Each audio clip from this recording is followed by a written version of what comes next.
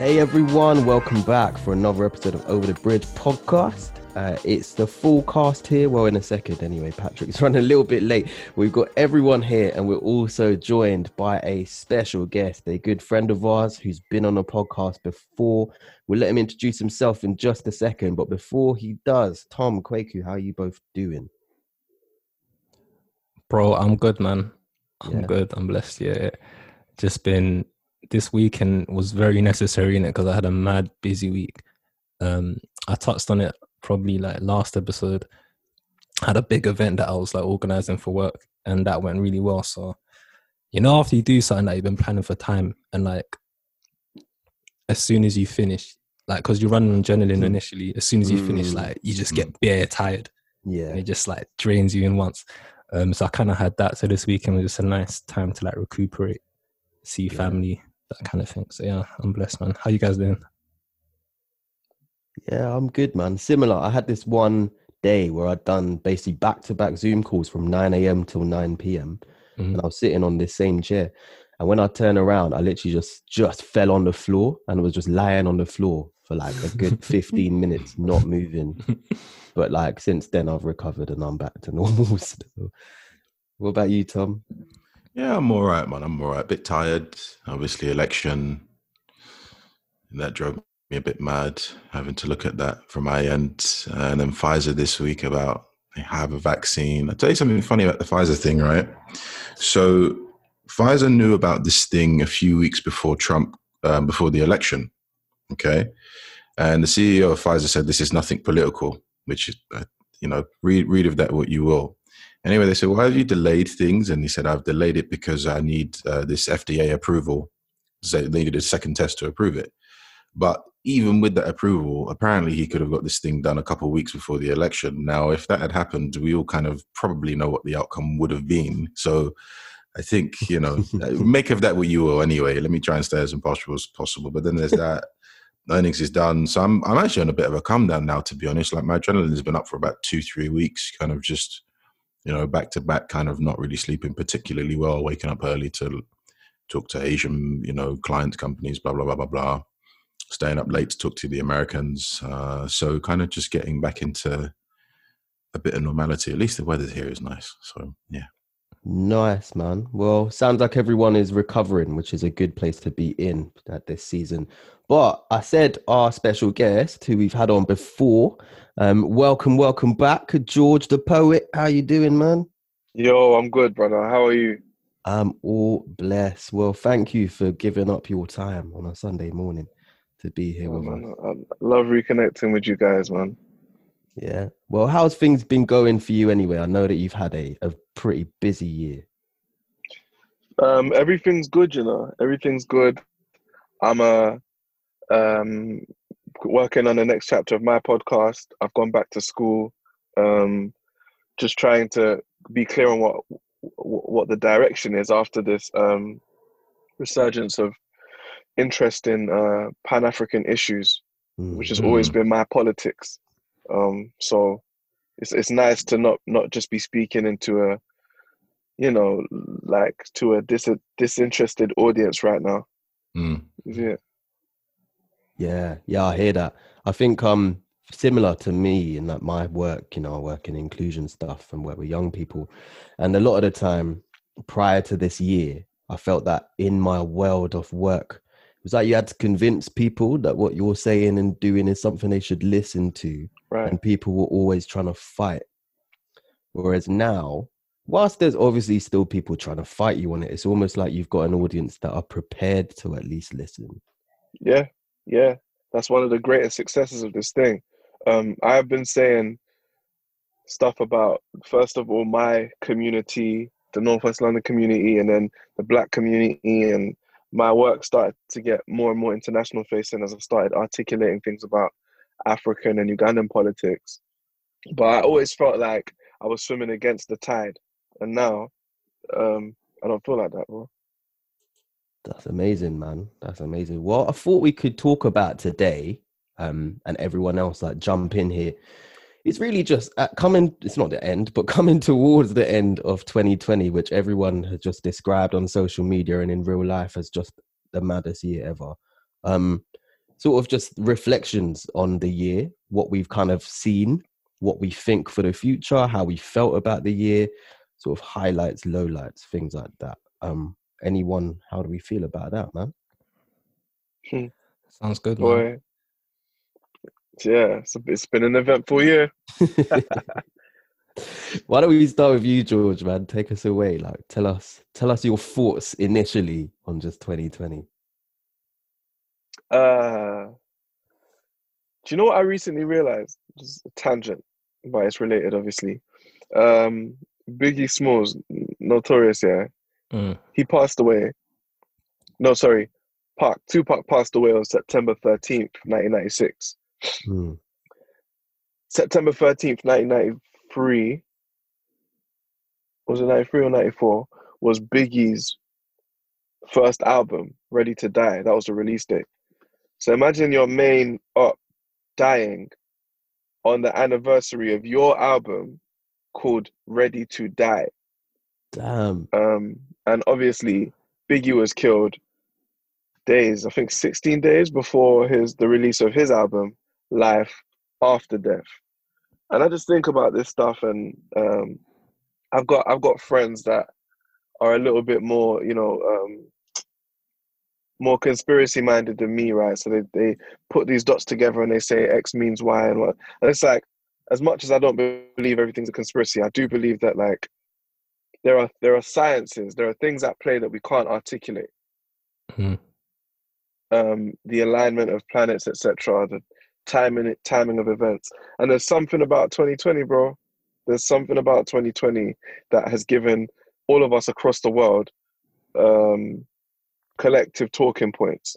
Now, partly that might just be a story about globalization and where it's at in terms of travel and cultural conversation. For me, being the child of immigrants in a Western society, I feel all of this within my body, within my life, within my mind. I feel Black Lives Matter. I feel NSARS. I feel the shifts and the inequalities that are being exacerbated by blood, everything. And so a lot of this stuff isn't theoretical for man. It sits in my imagination in a weird way. And 2020 has been full of food for thought, at least. Boy, yeah, I really hear that.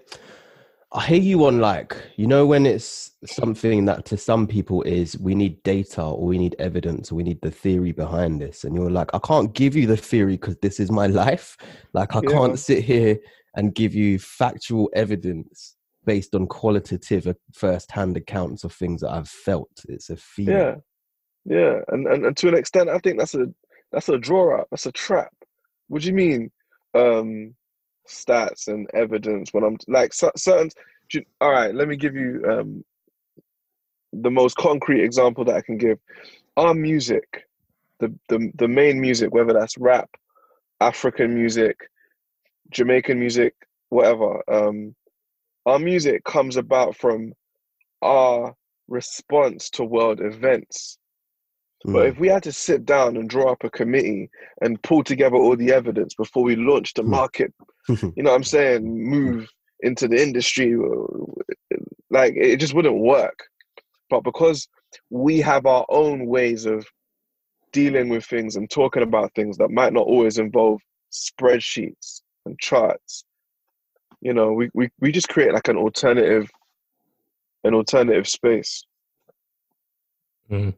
Another thing with that is, like, you're right, it is a draw out because it's just used to minimize genuine feelings that people are experiencing, and particularly because there's no like scientific way to approach these experiences that we kind of collectively have. There's no like double blind test you can do. Do you know what I mean?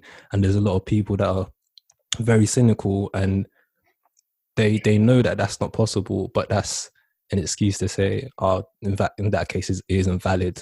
Anecdotal evidence isn't valid, so therefore your claims are void.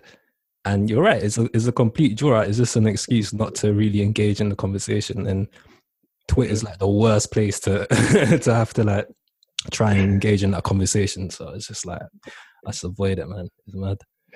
Yeah, man. Let me ask you a lot of questions. I'm just go straight into it, boy. Black Lives Matter. The movement has been heavily aligned with anti-capitalist sentiment. We know how that is playing out in politics, in British politics as well, with the recent pronouncements from the Equalities Minister. Damn, I forgot her name. Kemi Badenoch. Kemi Badenoch. How do you lot feel about the alignment of Pan-African empowerment with anti-capitalism? Ooh, that's a tough question because, well, there's one aspect. It's kind of like I was watching one interview. I forgot the guy's name, Femi something, right? He's on this morning talk show. Oh yeah, I know exactly who you're talking about. Yeah, he's a G, like at least in this instance, like yeah, he'll just say it. Yeah, literally. And there's this like, middle-aged older white woman who tends to take the side of, the typical kind of like just someone that isn't really willing to engage in the conversation and is a bit more she has an idealized image of how Britain is and how people think, and this whole idea that like, oh, of course, like, racism occurs, but we're not a racist society, and those types of those arguments, right? Anyway, Femi's on the show, and she's basically, the conversations around Black Lives Matter, and in relation to the poppy as well, and how essentially she was arguing that it's that is wrong to argue against like the poppy being worn, right? And essentially saying that, Femi is saying that is a politicized point, right? And she's saying it's different to like the whole Black Lives Matter thing, saying that that's not that's particularly political, which is why it shouldn't really be enforced with like the bans and that kind of thing, where other organizations do that, and saying it's inappropriate. But the poppy thing is a standard. I think Femi called it a moral absolute. Exactly. Yeah.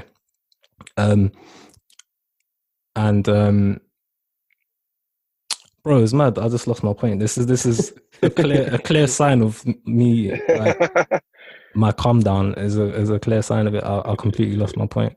Well, we were talking. I asked if the alignment of like Pan-African unity and what you think of that alignment with anti-capitalist sentiment. Yeah. Okay. Yeah. There we go.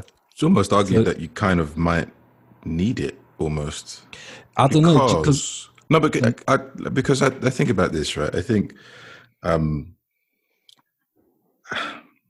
so the way I see like unity in Africa and kind of, I mean, they've tried in pockets. Like you look at ECOWAS, which is like this kind of West African economic zone, and they've tried to work with the traditional Western capitalistic model of bringing in all of these big companies.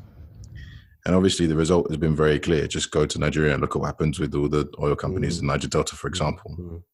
So obviously the classic model of capitalism doesn't work. You need something closer to what the Chinese have, which is this kind of weird hybrid right between socialism and capitalism. They understand how things work, kind of thing. And that kind of the only way, at least from the lens I see things and I look at stuff on a day-to-day basis, that's the only way you actually get any form of proper unity and economic empowerment, and everybody actually just considering Africa being a dominant force, save for everyone looking at the French-speaking part of Africa because of the connections they have in Paris, and South Africa, which is obviously for a different reason because the colors are very different. In terms of sub-Saharan Africa, you need this kind of unity, and therefore you need this kind of unity away from. Sorry, I think there's a mad siren in the background. Yeah, siren in the background. But you need this kind of exotic siren. Yeah, exactly. Right? That's not London. you need this kind of togetherness, and I think I remember an example where I think it was in Namibia or something like that, where the government of the day decided to charge one of the, I don't know if it was diamond extractors, but one of those guys, they charged them a 100% tax and said, well, you're in our country, you have to do what we tell you to basically do. obviously the company was not pleased, but guess what? They couldn't do anything about it. You could sue them, but it's kind of like, and so there does have to be this kind of weird hybrid that you see, because it's worked well for China, right? You look at China was growing. China was giving you the GDP equivalent of Turkey in about 12 weeks, about a few years ago. And that was based on the government says, right, you do this.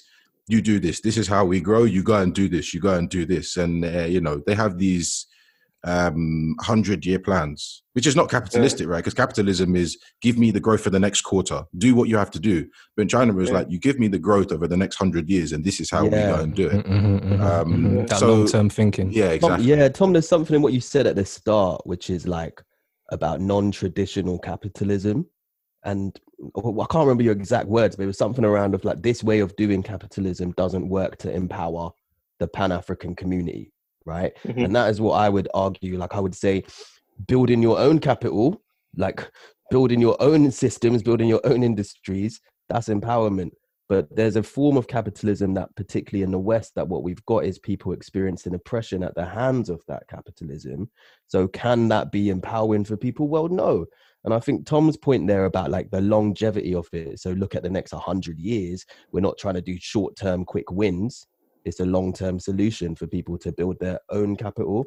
I think that's important. But when you've got people, particularly in the Black Lives Matter movement and Black Lives Matter protest, on the street asking for the defunding or the eradication or the total liberation from systems that we have at the moment, that's obviously a cry out against the fact that the way things are done now are not helpful. The way things are done now are not empowering. They're actually oppressive. Yeah. Do you know what I'm finding increasingly challenging though?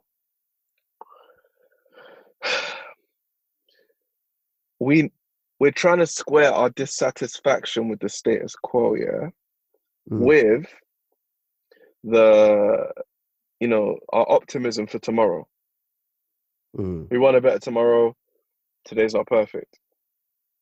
But I feel like the conversation becomes less and less feasible, less and less realistic when we hold on to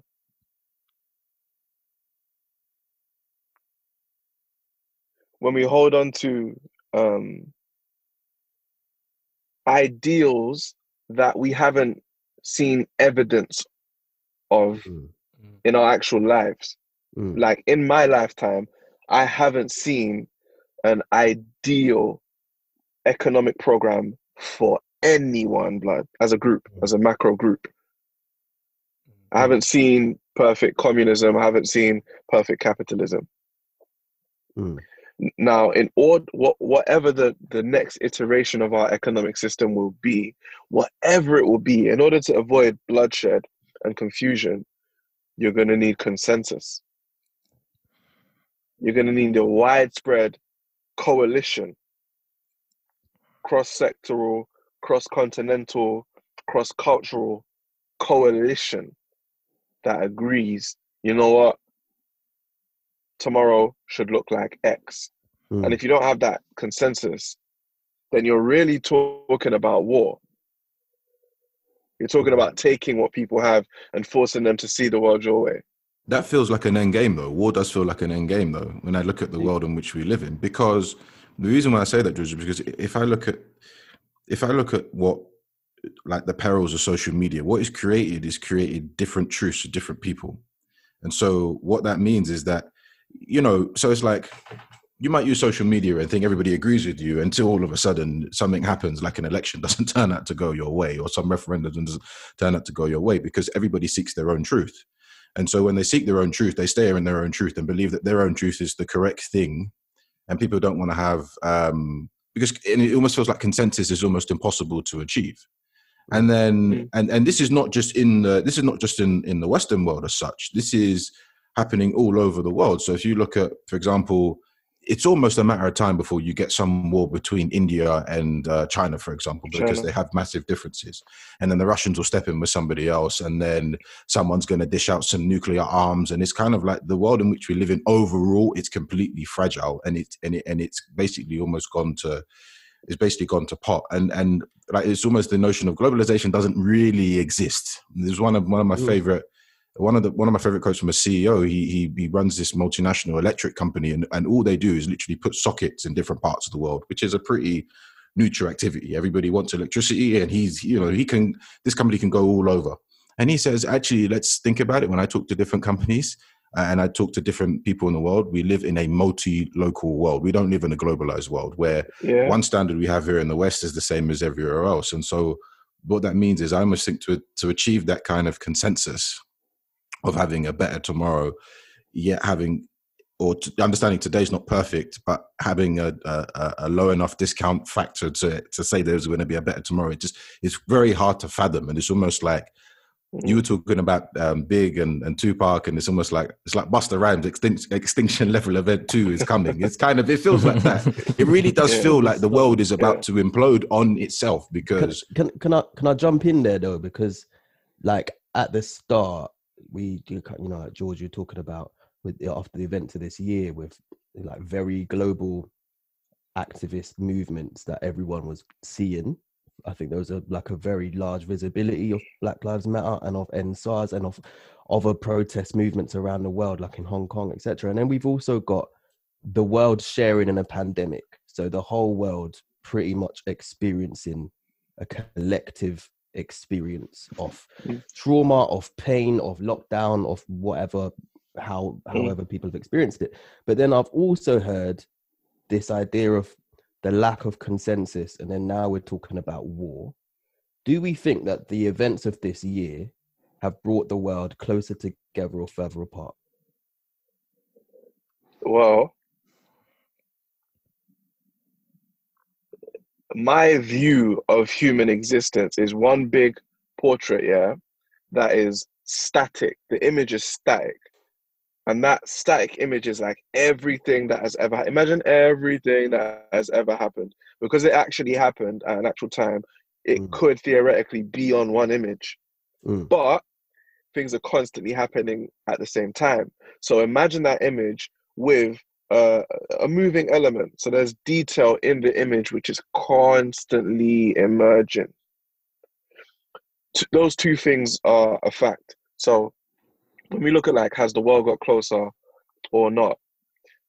There have been events. So for example, Black Lives Matter has whipped up a spirit across the Black universe in which Black skin means something to more people. It signifies more about what has already happened, those static images.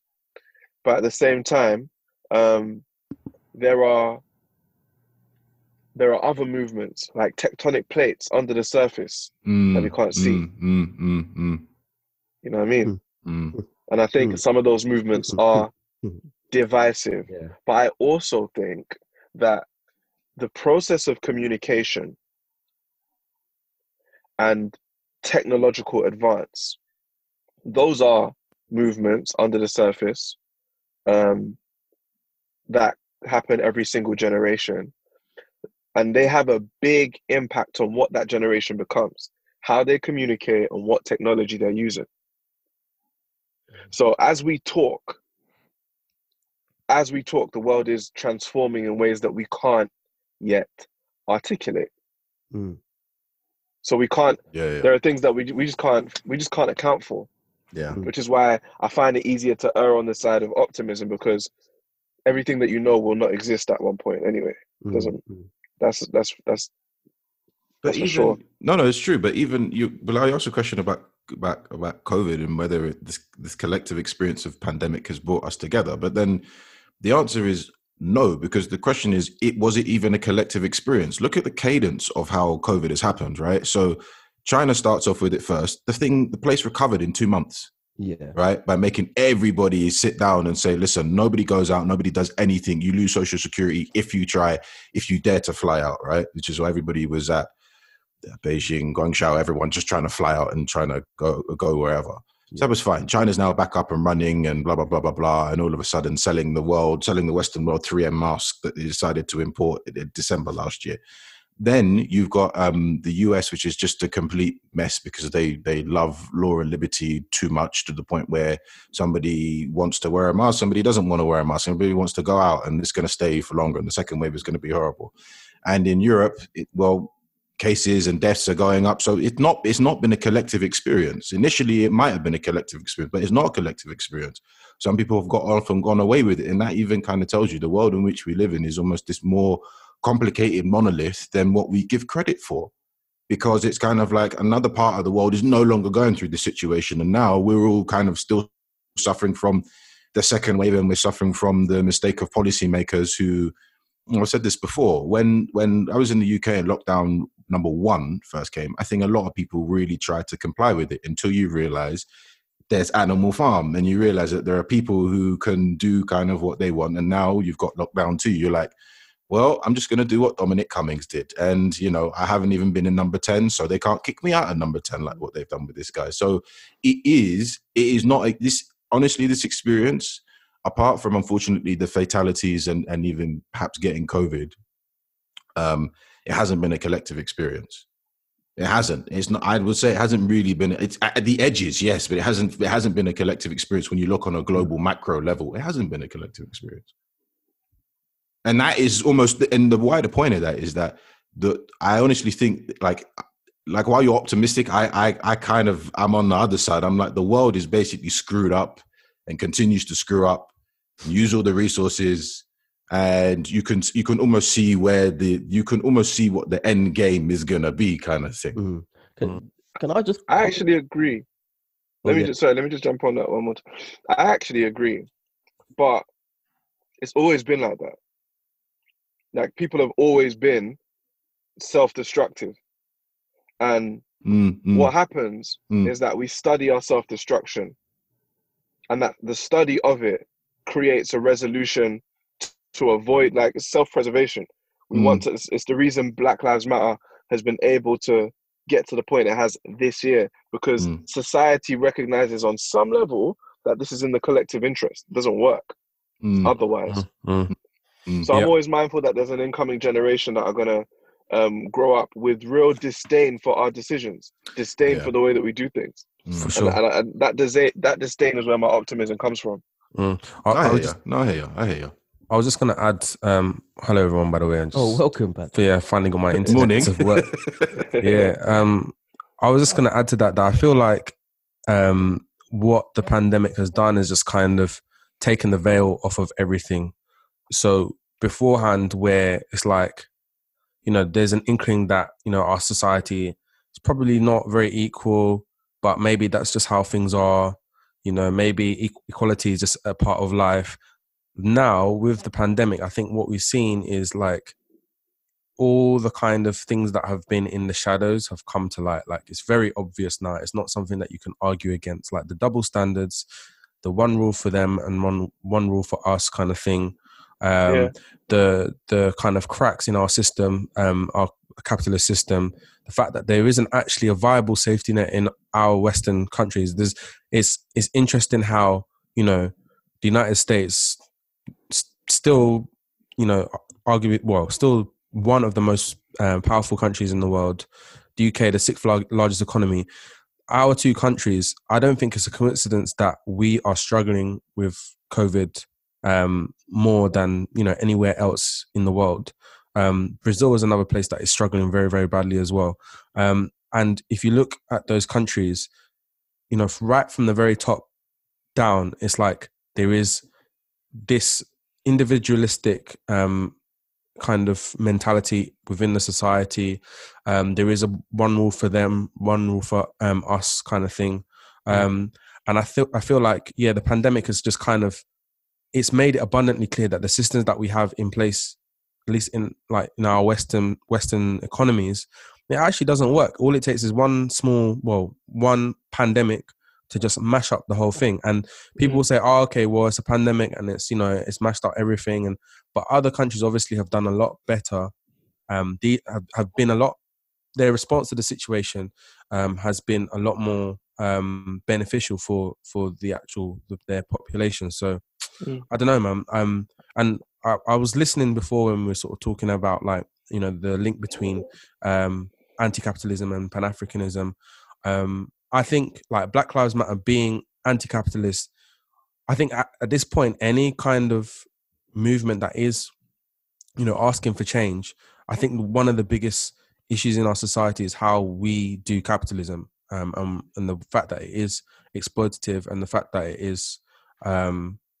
it's predicated on a legacy of transatlantic slavery. So it's always going to be exploitation is going to be at its heart. Like that is the lifeblood of Western capitalism. And it hasn't moved away from that. Like the only way that capitalism can still work is via the disenfranchisement of Africa. If Africa starts sticking up for itself, if the two largest countries in Africa suddenly became super stable, Congo and Nigeria suddenly became super stable.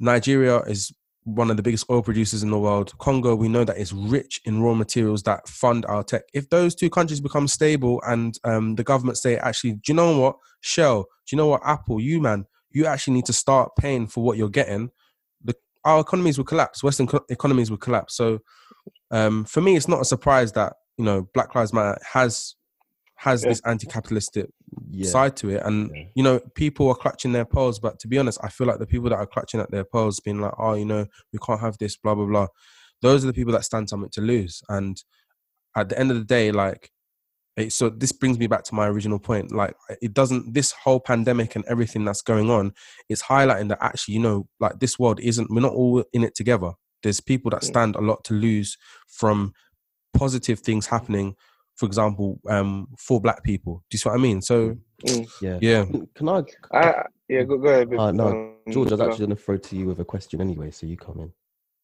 I was going to say that Patrick just reminded me of one of the things that bothers me the most, and I think it's this inability for us to form a collective memory.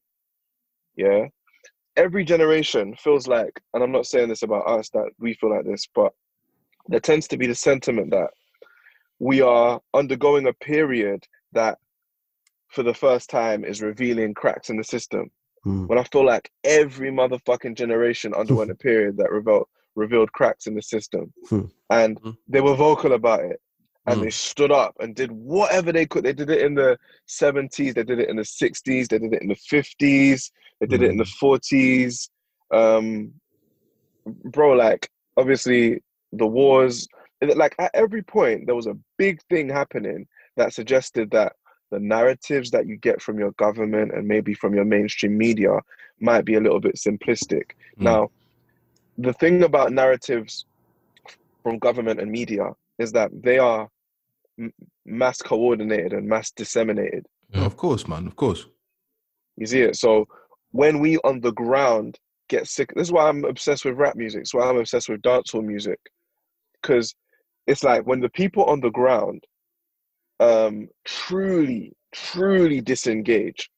Remember, rap was born out of the failures and the frustrations of the civil rights movement. You know what I mean? Like, there was still in the 60s, there was still a generation of African-American leaders that were like, look, let's make this work. Let's some non-violent, some violent, some everyone. The thinking at the time was, let's set up political parties and infiltrate the political system. By the 70s, the Panthers were a thing, and the Panthers' militant consciousness mixed with a new generation of gangster. Long story short, there's now a section of African America that don't care what the government messaging is, don't care what mainstream media messaging is. Now, the frustration is that section will never have. They don't have institutions that allow their worldview to continue outside of our music. Our music is that. It's an institution that keeps our worldview at the forefront as opposed to in the shadows. And obviously, to an extent, that is co-opted by capitalism. But ultimately, what I think would benefit us is if we started accumulating the knowledge, accumulating the struggle, accumulating the sacrifice, and young people, school leavers, left with a feeling that they were standing on the shoulders of giants. Because we are, bro. Like, as much as we like to say, yo, the world is fucked, it's so much less fucked than 50 years ago, in my opinion. Yeah. Can I jump in on that? Because that kind of leads into the question I was thinking before. Because, you know, George, a lot of the time people would describe you as like a social commentator / just an observer of the world, you know? And we talk a lot, I think even in this conversation, about some of the negative experiences of the year. What have you seen, or are you thinking about that could potentially be positive that has come out of this year in particular? Well, music, man. Music. In my city, in London, the urban black music scene has moved leaps and bounds and continues to do so. And I think it is largely because of everything that we just described. Young black people, in many situations, are so uninvested in the mainstream narrative. So what happens is, for better or for worse, these little pockets of society emerge in which we're just talking to ourselves, for ourselves. And the way that we do it is so multifunctional in terms of sharing knowledge, in terms of generating opportunity, in terms of celebrating who we are. And it just becomes more and more successful. I jumped into the music scene when I was like 15 years ago, when I was about 14. And even then it was genius, but the genius just becomes further and further entrenched and further enabled by technology. So I would definitely say that the music that continues to come out of young black people, that is another big driver of my optimism. All right, can I just ask you on that? Because I was having a chat with somebody about this the other day. So I was talking to someone about a man named Vincent Bolloré. Hold on, let me land. He runs a conglomerate, and that conglomerate, as I understand it, owns, I think, a portion of Warner. And then we got talking about Warner, Sony, Universal, which basically runs the entire music industry as it is, just makes his money by masters. And I think, was it Michael Jackson used to own Sony and then they got it back off him, and Prince had the kind of similar thing as well. Michael used to make $1 billion off of masters and that when he owned his stake in it. So it's like, while there is a positive nature in music, you can almost argue that music, to some extent, there is an element of propaganda as well, just because of the fact that it is a triopoly. Propaganda, but propaganda requires centralized, consistent messaging, right? Yeah, it's true. But I mean, you can argue there is some kind of centralized messaging that they want to deliver. The people, the big wigs up at Sony, Universal and Warner, there is probably some kind of central messaging that they want to give, you know? 100% you can argue that. But at the same time, what they can't do is create the sentiment or the what's it called, the artistic innovation. They can only react to it. Right. So I'll always argue that exploitation is not new. People trying to be clever about people's misfortune and trying to secure their continued advantage from the continued disadvantage of others. That shit is just human nature. That is not going anywhere. But what I find fascinating is that of all the oppressed people, of all the drug dealers, of all the gangsters, of all the political prisoners, it seems to be our young people that create sounds that take over the world. And the more versant we get in capitalism, the more we're going to start evolving our responses to capitalism. It already happens. You've seen like the impact of the Nigerian artists in the End SARS movement, and that became that, like, I'm not saying that that's going to completely end what SARS is indicative of, but it's progress, bro. It's real power that wouldn't be available to us through any other channels. It's like, do you feel like the fact that artists nowadays they have sort of, I guess, more autonomy, more sort of power, they're more likely to own their own masters nowadays, or at least R.I.P. Nipsey Hussle. R.I.P. of course. I knew Tony was going to come through. But they're more likely to. I think that there's a tendency to be more independent now because people can blow without any kind of like you can have like 1 million people, 1 million followers, and not have a record label, record deal, whatever. So do you feel like now, because of how things have, I guess, because of like social media and just the way that the world is now, things are a lot more instant. Like, you know, we can put out our content. Like 15, 20 years ago, we'd need to like do this on a radio station. We'd probably have to do this on a pirate radio station. But now we can just publish our own content on the internet and anyone can access it. So do you feel like because of that, that is now sort of, that has allowed us to kind of navigate this kind of capitalism that we have to exist in with a little bit more sort of like more tools? Or do you feel like go on. I was saying earlier, man, the way we communicate and the technology of our generation, these are things that cannot be predicted or controlled. You can try, and I'm sure in the Bilderberg conference, they have these conversations, but what happens. And what I see, again, like us on this call right now, I'm just chilling in my car. You guys are wherever you are. There is real power in that. But if we are overwhelmed by the things that we cannot control, we're not going to make the most of the opportunity that this presents. I hear that. Yeah. George, I'm so conscious of your time, man, because I know you got to jump off in a sec. But just to sort of wrap us up, in terms of, you know, we're now talking about some of the things that we're optimistic about for the future, or some of the things that we've been positive about for the year, or for the past year anyway. What are you looking forward to coming up in 2021? Well, I explained to you lot earlier, I'm going back to school. I'm starting my PhD, and the research is all about innovation, blood. Innovation, the value that comes from innovation. I believe the future of capitalism is innovation based. I think Tom or Pat were talking earlier about how the current dominance of Western capitalism relies on the exploitation of Africa. And I, especially in the face of Brexit, which I can't believe we didn't get a chance to talk about, I think that Western capitalism is going to be forced to acknowledge the role of innovation, creative destruction, and entrepreneurship in the future of capitalism. So I'm going back to school to really like tighten my arguments around that.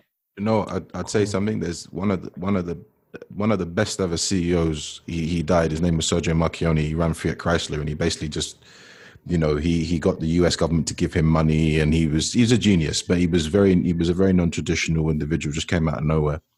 And in 2015, he did a wonderful presentation called The Confessions of a Capital Junkie, talking about the industries in the world which are value creating in the industries which are value destroying, and how you can gain benefits from it. And I encourage you and everybody else to have a look at it. It's one of the best presentations I've ever seen to this day. A CEO saying, listen, my job here is to ultimately make money, but my other job is to tell the truth.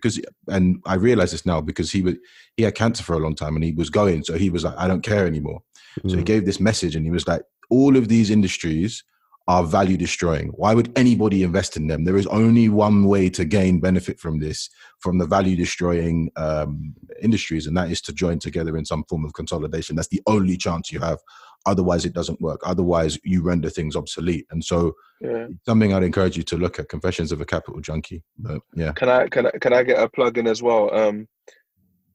Mariana Mazzucato is an economist that talks about the role of innovation in the economy. I'm not going to go too far into her argument right now, but while we're doing plugs, I implore you lot to check out her last book. Was called The Value of Everything, and it's about economic storytelling and where we think who makes value versus who takes value. So it seems to be along the same lines of the presentation that you just mentioned. Amazing, man. Well, as you can see, we got our next guest in, ready to line up. So I just want to say thank you, George, for joining us once again. This was as always, a super deep conversation. Every time I talk to you, I'm left with more questions, which is so good. Because it just makes me, I think the rest of today, I'm going to just be walking around spinning, man, just thinking about it. But before I leave, can I do the intro or part of the intro at least for the next guest? Oh, yeah. All right. Well, why don't we just quickly wrap up this one and you can actually intro the next episode then. So everyone, as you know, that was George the Poet. You can find George the Poet as always on socials, which is just at George the Poet, I think. And then you can also get in touch with us at OTB Podcast UK on the socials too. Let us know what you thought. Retweet this, share it, like it, all the stuff, man. And we'll be back in touch with you soon. So thank you very much, everyone.